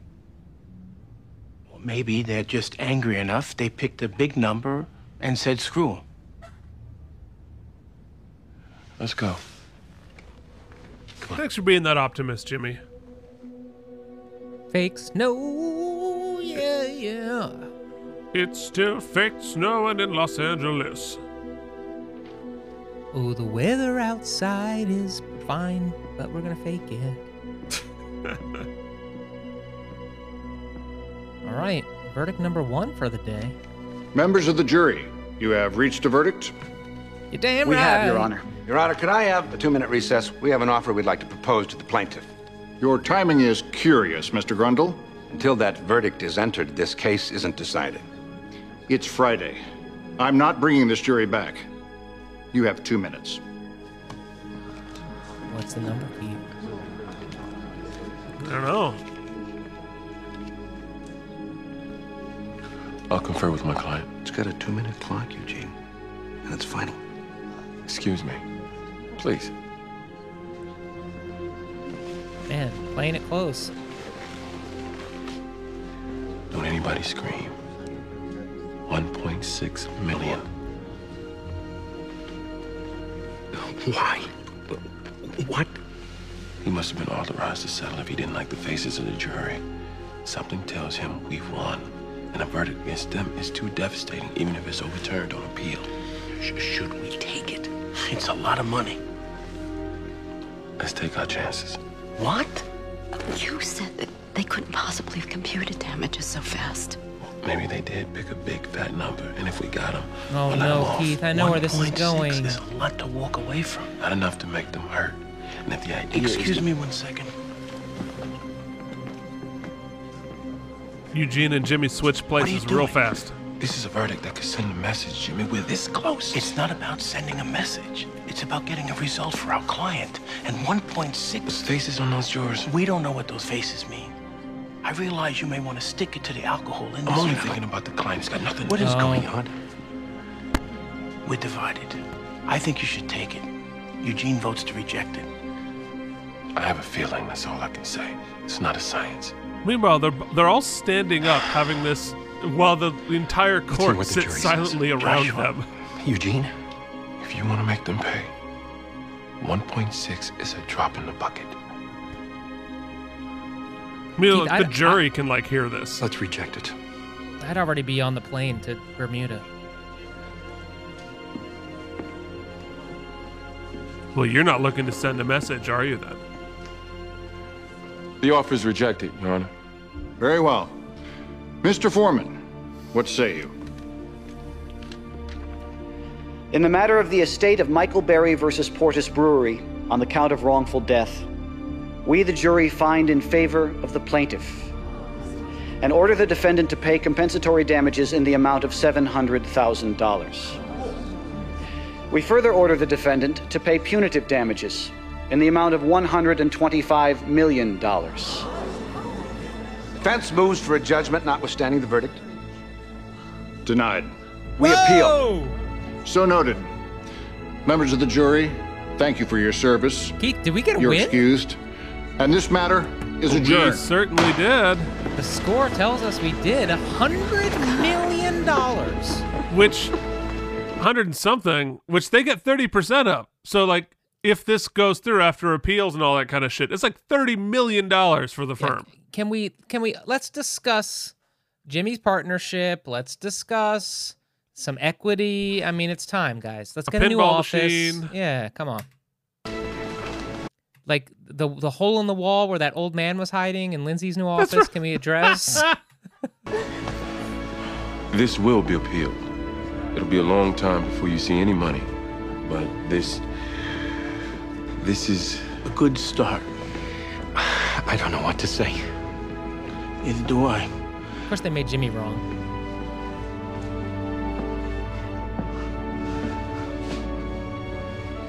Wow. Yeah. Wow. God damn, Steve Harris is great too.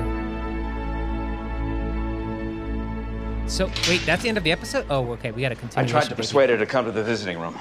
It's okay. Is she all right? I think so. She just doesn't want to come out, and I didn't really want to force her.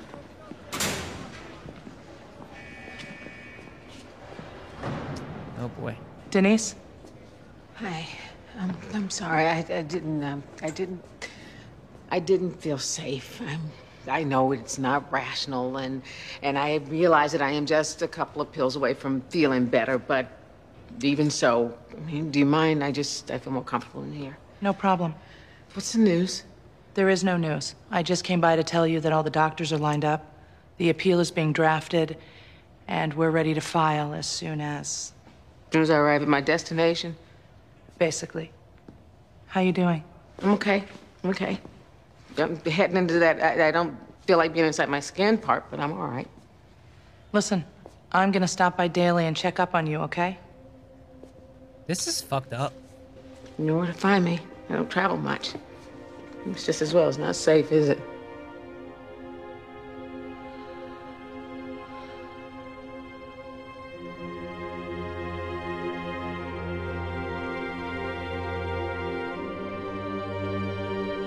I mean, having them, the two of them together is amazing.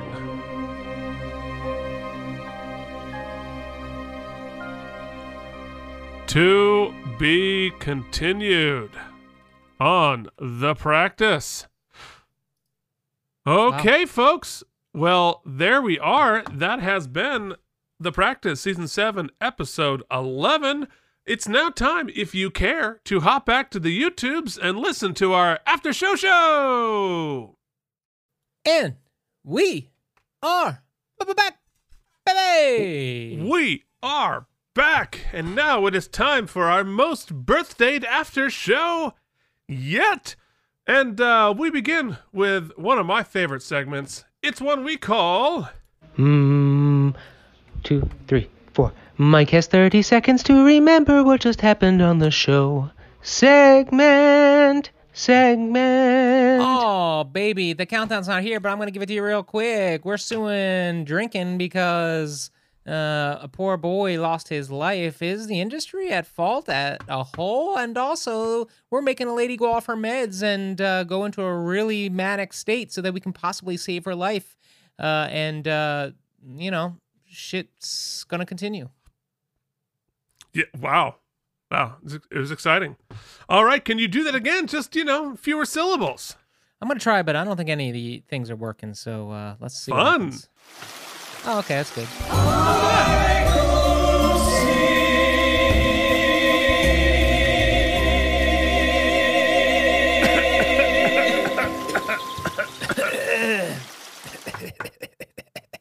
And we're back. Oh, that didn't work correctly. Great, just leave it there. It's perfect. Yeah. Booze Biz finally pay. A bunch of questions this week, Keith. Booze Biz finally pays? ? Gotta be crazy to live? ? Where is Rebecca? ? Excellent. Excellent. All right. Agreed on all counts. Now, do we have like some sort of awards show that we do at the end of these things? I vaguely remember something. Does it have like a jingle or a thing? There it is. Oh, that The Out of Practice podcast, in unofficial, unsolicited, unfactual association with David E. Kelly Productions, proudly present Oopsie. The Oopsies! Celebrating excellence in acting good, lawyering good, guesting good, and being Tom Brady. Not to mention, this is where we rate the episode and stuff. Now, here are your hosts, Keith and Mike. What the hell are the Oopsies? Well, Jackie, they are a fake award show that always begins with, listen, folks, listen, lean in.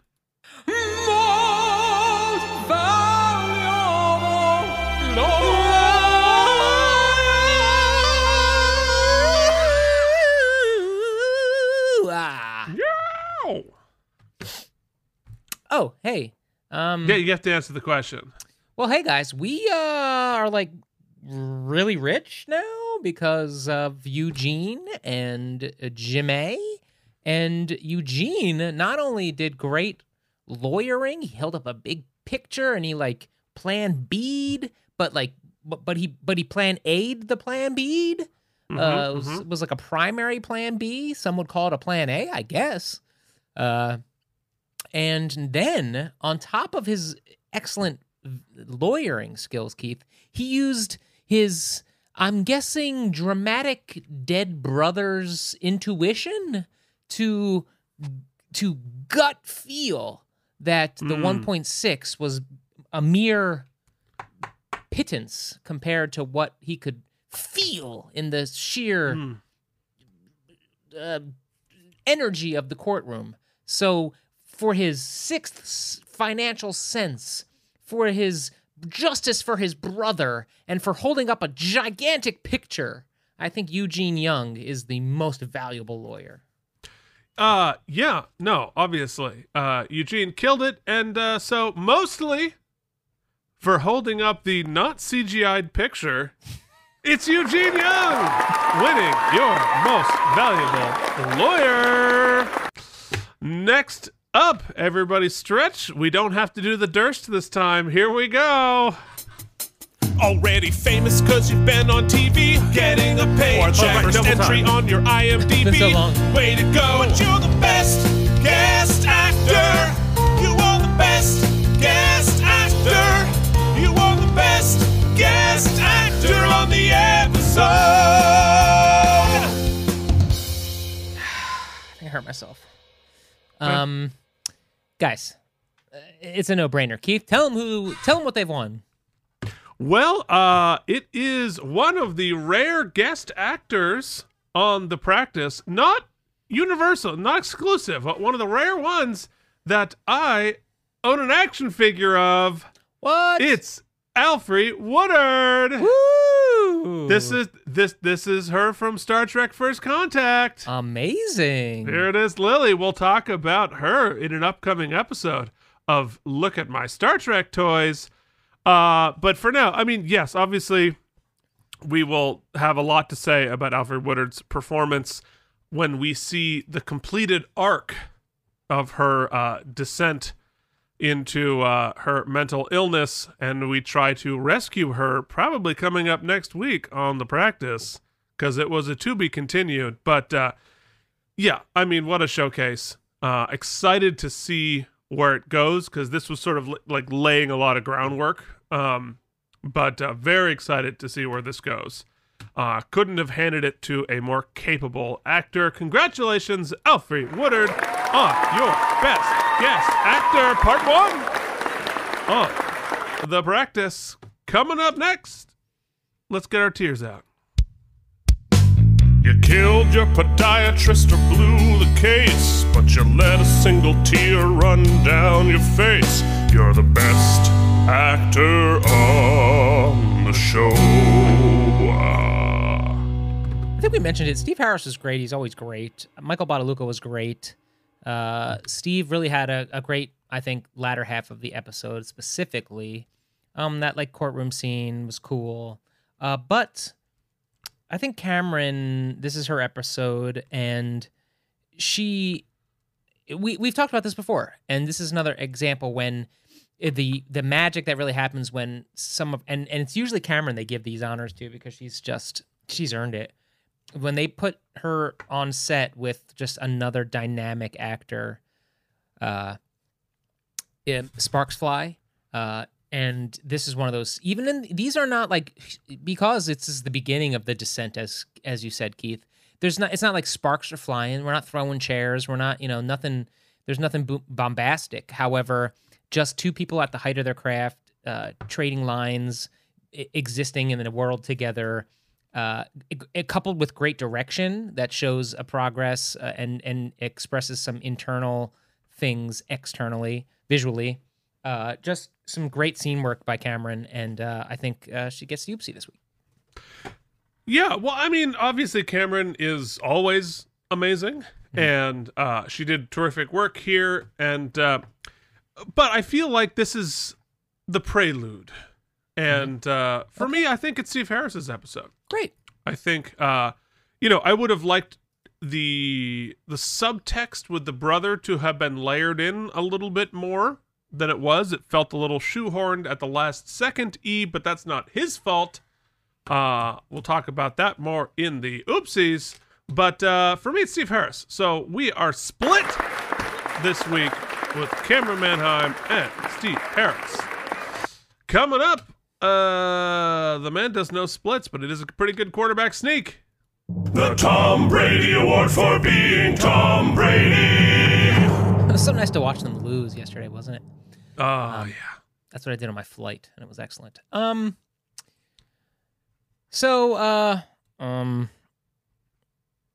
Keith, oh man, I'm going to give you a nice one. So this is the Tom Brady Award for being Tom Brady is Tom Brady's descent into madness. Whilst riding a shark. Tom Brady's descent into madness whilst riding a shark wins the Tom Brady Award for being Tom Brady. Hooray! Oh, shit. That'll be fun. You're going to be... oh, my God. I cannot wait for the oopsie awards, because you're going to be so fucking pissed off at me. Oh, my God. No, we're not... The first three, you're going to have so much fun, and then it's just going to be just like bullshit. Yeah, it always is. It always is. But that's why I'm going to play your rap like 6 times. I deserve it. Yeah, no, for sure. And possibly just the isolated audio of just the rap without the music. Because that would be by far the best part. All right, folks, let's do it. Ladies and gentlemen, it is time to announce how many spare tires this episode gets. So I feel like a broken record. I've said this a few times. I think the questions we pose here are really interesting, in both cases. I really am interested by the premise of both cases. I think the performances across the board, excellent. So already we are starting strong. I think the direction as a whole was very strong. The writing's where I think it's let down a little bit. I think you alluded to it. Motivations, we get that one scene where like Eugene's just staring at a picture of his brother, and that's supposed to do a lot of the heavy lifting into the second act. And the reason why it bothers me a little bit is I understand it. I think as emotional, I love any sort of backstory we get with Eugene. I like to know a little bit about the divorce. I like to know a little bit about, I think he's a very complex character. I enjoy as much lore as we can get. The problem I have with it is that pretty universally, regardless of, Eugene is the opposite of Bobby, right? He doesn't bring that shit into the courtroom generally. He doesn't let it cloud his judgment generally, which is why we always pick him. We want him on our side, right? Right. And so here it feels a little kind of out of character that he would turn down 1.6 million. He seemed pretty adamant that they had lost this judgment, right? That was what, and then the direction and the acting leads me to believe that his gut wasn't his gut. It was, he wanted to stick it to him, right? So unless there was some divine intervention he was getting from his brother, which would be kind of schlocky, which is sort of, I'm sort of inferring, which feels a little schlocky. It seems, though we win, it seems like Jimmy was right. It feels like that was a bad decision on Eugene's part, a really un-Eugene decision. And then we decide, and I want to discuss this with you as writers, we then reward it, right? Because I think maybe rather than like what could have happened or should have happened or what should have happened dramatically, I think they were feeling like we need a win. We need a win for Eugene. We need a win for the season. Let's.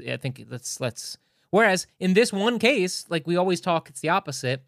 Had they lost and Eugene had done fucked up for this family, maybe that would have felt, we've already trod that beat a couple times. We did it with Bobby. We did it with, I mean, we've gone down that road. So maybe they were just like, we need to do something different. Maybe they'd kind of written themselves in the season up into a corner. So I'm left a little like, I'm glad we won. But then like Eugene does a look to Jimmy afterwards, this like smile and smirk that like felt a little hokey to me, even from Steve. I don't know. I didn't dislike it. I just feel a little like, that doesn't feel right. That doesn't feel like that's how that would have gone. But he did say to the family that maybe they decided, or Jimmy said, maybe they just decided to stick it to him right away. And that's turns out is what happened. So, okay. We don't really answer. I don't believe the answer. Like, I get we're just sticking it to them, but it's funny that we did almost the same exact thing happened in another case, and then they threw away the judgment, right? So, right. What was different this time? And I guess that's what you were saying before. Like, we should try to pick apart beat by beat what was different and if that's earned dramatically. So I'm on a fence about it. In the other case, a really interesting question, and generally 9.5 times out of 10, I'd say, this is more ethically wrong. We should not do this to this woman. However, when we juxtapose that with it's her literal life on the line. And right. I think they did a decent job justifying that her change and what... Look, hard to say this. Taking our feelings about like whether we should have the death penalty at all off the table. And just looking at, look, we have it, and this woman's on death row. Does she deserve to live? I know your argument's going to be everybody deserves to live. So, but I'm taking this viewpoint of just in this case. I think they did an admirable job of justifying the warden's position at least, and enumerating the that we've exhausted our other options, and. I think the most interesting wrinkle is in the seed that's planted, let alone whether she gets off or not. But how do we then pull her back from the new prison we've put her in? Right? Is saving someone's life, but making that life in a sort of literal hell that they believe is what they want now?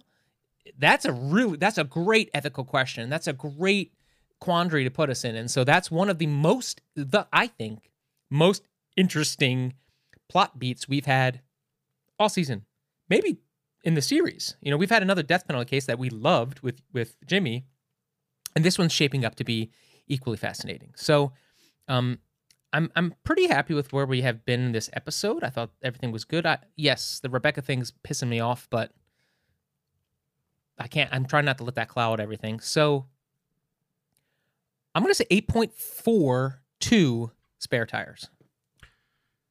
Yeah. Let me, I'll work backwards. Let me talk about Alfre Woodard's case first. Since that's what we're talking about. Yeah, I really like this case and this idea for a lot of different reasons. One, we're talking about a bigger picture thing. We're talking about an injustice. We're talking about a difficult moral quandary, for everybody, and that there's the ethical issues. You talked about putting her in a second prison. I mean, you're 100% right. I mean, ethically, that's terrible. But in order to save her life, that's because it changes the context of it. And whether or not somebody who is schizophrenic and committed their crime during a bout of schizophrenia should be liable in the same way as somebody else. I mean, we're getting people off by reasons of insanity right and left on this show. How did she end up on death row if she was in a schizophrenic haze when she committed the act? But that's a thing that happens all the time. It's happening in real life constantly. And so bringing our attention to it, I like it. I like giving Alfre Woodard the chance to perform this. I love the casting. I love having it be against Eleanor. I'm very curious to see where it goes. But I definitely, I like that very much. And I think I'll save talking about the specifics of the case and what's going on there till after next episode where we see where it's all going. But I like where we're headed. I like the road that we are on. The alcohol case is very interesting. Especially since 2003 me and me today would have very different points of view on this case. 2003 me would be very much on Eugene's side and very much on the side of, yeah, let's get these bad guys. Whereas today, and I think this was a missed opportunity with the episode, we sort of put the alcohol industry in the same bucket as the tobacco industry or the asbestos or something like that. And I don't think it's the same, regardless of what you feel about the industry and the liability of, it's not the same thing. Mm-hmm. And I thought that they relatively well articulated pushing back on that idea, but winning the case the way we did felt muddy to me in terms of what is the show's point of view. Now, of course, because of the soundboard, I have to write my notes by hand, like somebody from the 90s. So I don't know if I'll know this, but I think there's a couple distinctions between, if I were going to go to alcohol and cigarettes, A, being inherently addictive, as opposed to being biologically either nature or nurture, some combination, predisposed to addictive. It is addictive, but it's not inherently so in the way, and not intentionally so, like it is in tobacco. Also, when used as directed, it's not harmful to you in the way that tobacco is, or asbestos, or some of these things which are, when used as directed, harms you. And so then, is it dangerous? You're damn right. And I thought that, Eugene's talking about how alcohol is an influencing factor in so many of these things, murders and deaths. And that's very sobering. And that's something, that the alcohol industry must be aware of and must have some accountability in trying to mitigate the effects of. But so are cars. When used as directly, a car is not unsafe, but it kills tons of people when not used responsibly, when used by somebody too young, when used by somebody impaired, so on and so forth. So I don't think it quite bears out. the other question that I had, just from the standpoint of the writing, of the believability of it, was the plaintiff's standing to make this lawsuit. From the standpoint of, like, I think they did name check sort of immunity of alcohol companies from lawsuits, that kind of stuff. But I think, and because, like, they weren't really making an argument about what they did wrong other than the advertising part, but that's sort of all been, that's all been legislated before. That's all been addressed before. And beyond that, from the standing point of view, why were they allowed to sue this particular brewery? And, just because that's the one my kid drank before, it wasn't even the thing that killed, because, it transferred to hard alcohol. That's what ended up killing him. It wasn't even the thing that killed him. It was like, you're suing marijuana for heroin, under the false pretense that marijuana is a gateway drug, right? Which is not, but that was sort of the thought of it. And it's not the same. It's not the same thing. So I just don't understand how the standing would happen here. I don't understand how this would be the verdict. I don't understand how the judge wouldn't have thrown this out.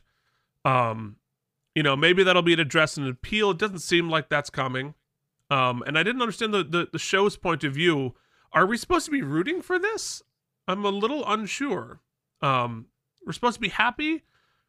I don't know. I thought that could have been better articulated. It seemed like somebody had an axe to grind on this. And, I know I'm aware that I'm on the opposite side that I usually am in these cases. I'm always on the side of taking down the big corporation for their shitty behavior and the underdog. I'm always on that side, but this side, I think, is just a little bit different. And would have liked to seen that articulated just a little bit better. From a writing standpoint, the Eugene's brother thing felt very shoehorned in. I would have liked to have seen that worked in beforehand. There was mention of his brother a couple episodes back, but that was the first time we didn't even know he had a brother for the first, 6 seasons of the series. And now, if you're going to introduce the brother and give him this backstory that's motivating Eugene, you need to do it a little bit better than they did here. The last thing I'm going to say is the financial windfall. Again, they did preface it by saying we're not going to see this money for a long time. But the financial windfall for the firm is a really big deal if this pans out. And I would have liked to have seen set that up better too. Because we mentioned a little bit that we weren't doing so well with our bills or whatever. But if you're going to do, we're going to get a big financial win, set it up. Have season 7 be about, we're hemorrhaging money. We're going to have to start firing somebody. We have these big problems. So that earning $30 million conceptually doesn't feel like that big of a deal. And it should be. It should be a big deal that you have a storytelling opportunity. Because we started off this series with how are we going to stay open financially? Then we do okay. And all right, so we're going to have a dip. Let's have a dip. Let's make that a story. And then let's get the win and let's be satisfied by it. So it felt like there's just some, I really like the concept, just some missed opportunities there. Well, that goes to the writing as a whole. And I know it's hard to write seasons of a show when you don't know if you're going to be continued or canceled and in this type of serialized nature or week-to-week nature. I get it. But, a difference between the one time we won a big settlement and we freaked out because we were in trouble. We played those stakes and then we had them take it away from us in typical kind of bait and switch fashion, which at the moment kind of worked. I felt like dramatically it was effective. But this week was the direct opposite, right? It was like, here's this huge settlement that we get to keep. I know pending appeal, yada, yada, taxes, yada, yada. But still, like you said, it was just like, they played it more about what we did to the tobacco industry or the alcohol industry, or not even the alcohol industry, this brewery. This one brewery, right. Versus, it was more about the political stakes, right? Or the personal stakes for Eugene or the family. It was muddied. But even that felt shoehorned. It's totally. The financial stakes were ignored. The emotional stakes felt rushed and unearned. But And the counterpoint so- to that, the thing you didn't really mention, but I think obviously I know you'll agree, is I thought they did a really good job, and I want to credit the actor. Who was the brewery's attorney again? Oh, Itzen. Yeah, Michael Itzen, I think. Greg Itzen. Greg. I thought he really did a great job playing. I won't call it sympathetic, and there was the one kind of schlocky line, villainous line where he's like, "Oh, well, you know, You don't want your beer to be more expensive." But I thought, with that exception, I'll throw away the lowest score. I thought he presented a really good case, an effective case. I mean, it's about it. Yeah, I thought his case was actually more based in a reality versus sort of ours almost.